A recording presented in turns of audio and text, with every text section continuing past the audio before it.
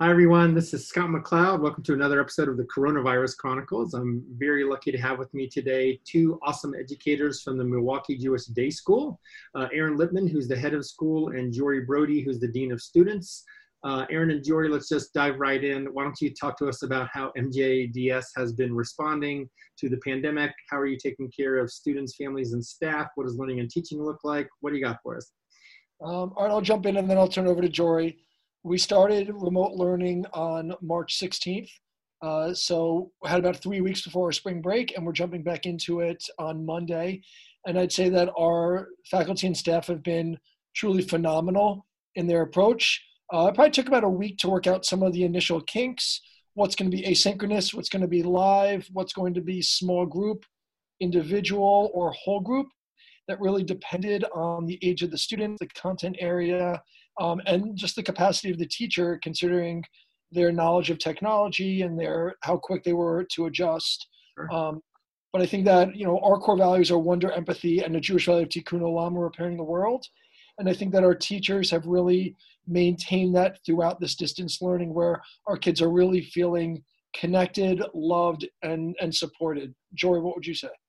Yeah, I mean, I think I would absolutely, and I would add to that, it's not, for us, it's not just about the academic learning, and we're really still looking at the whole child, which is something that we're doing in school and now out of school. And we've really been communicating a lot with parents about how they're feeling and how their children are doing, and making sure that we're meeting their needs socially and emotionally as well. Right. So, I think every school is trying to figure out what's the right balance between sort of relationships and emotional support and also trying to keep some academic learning happening. As an independent school, what does that balance look like for you all? So, from our kindergarten through our 8th grade, we have ICANN statements, which are, a distilled student-friendly version of Common Core or Next Gen Science Standards. And that's what our teachers are aligning to. And we're thinking about assessment first, and then how does assessment connect to learning tasks, learning targets, what kids are going to do each day. Mm-hmm. Within that, though, we're also recognizing that it's okay to do a little bit less. Each family in their home is handling things differently. They have different capacity. And so for us, what our constant message is to our staff and our kids and their parents is it's okay to do a little bit less, give yourself a break. And it's amazing what sort of innovations are coming out of this, and students who are really passionate about something that we never realized beforehand. Jory, what else would you say? Yeah, I mean, I think that that's the bulk of what it is. I think what we're finding is we're learning something new every day, and that it's okay. And that it's just like we tell our students that we're looking for growth over time, and it's not always just about the end product. It's growth over time for us, and we are trying new things. And daily I get emails from teachers, hey, or a phone call, hey, I found this, I'm going to try it with my students. And the answer is always yes, please try something new. Take risks, which is another thing that we're asking our kids to do. We're asking our staff to do too. Well, we are really a student-owned learning approach. And so I think that fortunately works decently well, where, I have a 5th grader, a 3rd grader, and a kindergartner at home who go to MJDS, and they're fairly self-directed. Their teachers are interacting with them regularly.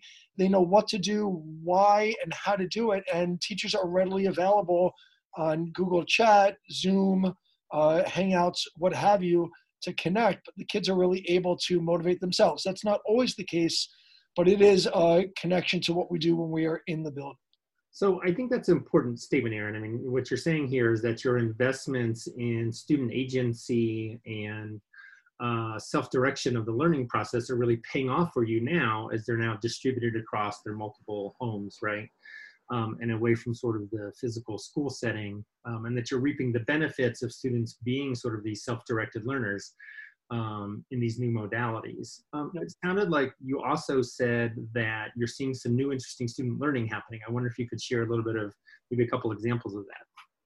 Joy, you want to go first this time? Yeah, I think, well, it's interesting, the kids, when we talk about student-owned learning, you can show your teacher that you've learned something in 10 different ways. Right. And we're watching kids, I have a 4th grader and a junior kindergartner who are both at the school, and I'm watching them show things like the teacher's talking about patterns. Well, how do you show a pattern? You can do it in 15 different ways around your house. And I think the fact that we talk a lot about exploration of learning and what does it look like for each individual child, really this was lending itself to it. And we're also giving our kids the chance to talk to each other. So my fourth grader is peer editing with a friend, and they're using Zoom. And it's amazing actually to watch how quickly our kids are adapting to technology. Right. Yeah. And I would add, so I know that, so we're a dual language and a dual curriculum school. So we offer Jewish studies and Hebrew along with general studies. And I've seen third graders working with their younger siblings, for example, at home to articulate 15 vocabulary words around their house and make a video of that and send that in to their teacher and then reflect on it. If we were in school, that would be a really hard thing to do. But on their own, kids are doing something like that. Or our eighth graders who decided on their own that they wanted to create a video to connect to Passover, a recent Jewish holiday that just completed. And again, if we had asked them to do that in school, they probably would have. But doing it on their own and showing their excitement and their curiosity for learning is something that we were really surprised about in a good way. Yeah. Fascinating, right? So we create these school structures to facilitate student learning, and in some ways, some of those structures may actually be inhibiting some robust student learning, right? Because we haven't created enough space for the student to own it, right? Yeah, absolutely. Yeah, fascinating. So tell us a little bit about, as you think about your leadership team, what have you all done so far that seems to be working really well? So we have a leadership team that consists of, we're a single district school, so it consists of 7 of us, which is me and Jory, that are really focused on academics and culture, and then marketing, fundraising, business administration, etc. We meet weekly for about 2 hours via Zoom, which is something that we were doing in person, so it's a continuation. We have to pivot a little bit on what the topics are, what the focus is. And then we have an educational leadership team, which includes Jory and I and some of our teacher leaders. We meet regularly. We have a student support team that meets weekly. And then our upper and lower school and early childhood teams are meeting regularly as well. So with those different, pockets of leadership, we're really able to know what's happening with our families, what struggles are there, what opportunities are there, and some of the next steps. I mean, there's hiccups along the way, don't get me wrong. Sure. And Zoom, we love it, but, I'd rather be in person, but it's pretty good. Right. So I think also I would add that there's the constant communication and the ability to know that, hey, I'm struggling with this, and I'm going to pick up the phone and call someone else on our team and bounce an idea off each other, and people have done so. Got it. So what are you hearing from families? So what seems to be working well for them? Aaron, you want me to start? Sure. So I think we've been in communication consistently with families since March 13th when we left school. What's working well, I think, is definitely their ability to connect with their teachers, that knowing that their teachers are available to talk with them, to work with them whenever. And teachers that's been the biggest compliment is that I've heard from parents. And also the scheduling, the way that we are sending out information, and it's different across the grade levels. Our younger students through second grade get a weekly schedule where they can update throughout the week, but they get something for the week. And then our third through eighth graders are getting a daily email sent to them with information. Our fifth through eighth graders have used a lot of Google Classroom, our fourth graders as well. And I think just the consistency that we've sort of tried to keep things as, there was hiccups along the way, of course, but the fact that we've tried to keep as much consistency in how we're delivering information has been helpful for families. Got it. Yeah, and we've created, it's not perfect, but we have a kind of a one-stop shop. So through our website, a space where families can come and see what live learning, schedule is. So there's a link for each day, for each content area, for each grade, if there is live learning, and that mirrors the emails that families are getting per grade level. And I put it back on our faculty and staff. I think they've just done an amazing job of pivoting, being flexible, and really meeting our students where they're at. So, I'm curious, there's the old saying that goes something along the lines of parents are their children's first and best teacher, right? At the same time, we also recognize that parents aren't, formally trained educators. How are you sort of helping parents who might be struggling with the teaching role at home? So I think it's really individualized. You know, there are some families who need a lot of support, and whether it's our school social worker or Jory or myself or a faculty member who's going to reach out and kind of walk them through what might be best practices at home, and then really listening to what those families are saying they need. And so it might be that, okay, focus less on this content area. It's okay if you skip this Zoom session. Right. It's okay to not turn in this work, but just be in regular communication so that we can help you. And I know that Jory, probably you're getting the same, right? Yeah, I mean, I think the one thing that I have found that parents are asking for the most is they're asking for structure. How should they structure their day? And it's not a one size fits all. So a lot of times what I will do is sit down with a parent and say, okay, we'll talk on the phone and said, tell me a little bit about what's going on in your house. What does your day look like? And then from that, I help them to create okay, here's what you could do to kind of go through your day with your child. And then I go back with them and check in. So I had a parent right before spring break that I texted them about noon and said, all right, we're halfway through the day. What worked, what didn't work, and, you know, reflecting on that. Sure. Just like to do with the kids at school. Right. Got it. Cool.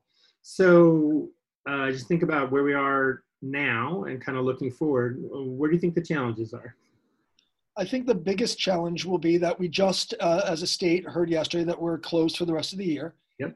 And although a lot of our families and staff knew that was a likelihood, now it's official, so it feels a lot more real. And knowing that we did just distance learning for 16 school days, and now we're going to be doing it for about 7.5 more weeks. And so what is going to allow our staff to be sustainable in the high level of support they're providing? What additional innovations are we going to need to make, whether there are tweaks here or there or more concrete changes? We're not sure yet, you know, so we're constantly modeling and thinking about what might work and really taking cues from our families and our teachers. And I think there's the one other piece that's going to be really important. It's going to be the biggest hiccup, and is how to get the kids to still stay connected socially. Right. That's so important at such a young age to make sure that they communicate with their peers. I mean, some of them have siblings at home. They don't all. And let's be honest, you don't always want to communicate with your siblings. So just making sure that we're maintaining. One of the things that MJDS really prides itself on is our sense of community and making sure that we maintain that for our families. Yeah, you know, I teach graduate students, teachers who want to be principals, principals who want to be superintendents. That sense of community and the need for relationships is just as strong at that level as well. You know, we took a couple weeks off, and the first time we all got back together virtually, you know, it was very emotional. So appreciate the emphasis on relationships. Anything else y'all want to share here at the end of our time? I would say share a couple of things. You know, we've really benefited from having a strong network of schools locally and nationally that we could bounce ideas off of. Like any good teacher, steal ideas and make them our own. So little things. We do a virtual happy hour every week with our staff. We do a virtual staff meeting every week where it's really just a chance to see each other and connect and make fun of one another. We really are working with our teachers to say, how can you create, you know, learning opportunities where students are required to work in small groups so that if they feel isolated, they're forced to connect with one another because the teacher's telling them, not the parent, and that feels different. Right. So little things like that. Yeah, smart. The one thing I would add is, you know, obviously the main focus is on our kids and how do we keep our kids connected, but the staff is so important as well. And Erin, when we were at school, we had a morning huddle. It was for 5 minutes every morning before the day started. And now Erin sends out a huddle email every morning. And I think that's one really nice thing that we're doing to make sure that we start our day together in some way. Yeah, maintain normalcy as best as possible. Yeah, I know, right? So cool. Erin and Jory, thanks so much for sharing what's happening there in Milwaukee. I'm very appreciative of your willingness to spend some time with me, and good luck with the next couple months, right? Scott, thank you so much. We really appreciate the chance to connect. Yeah, absolutely. Be well, be safe. Thanks.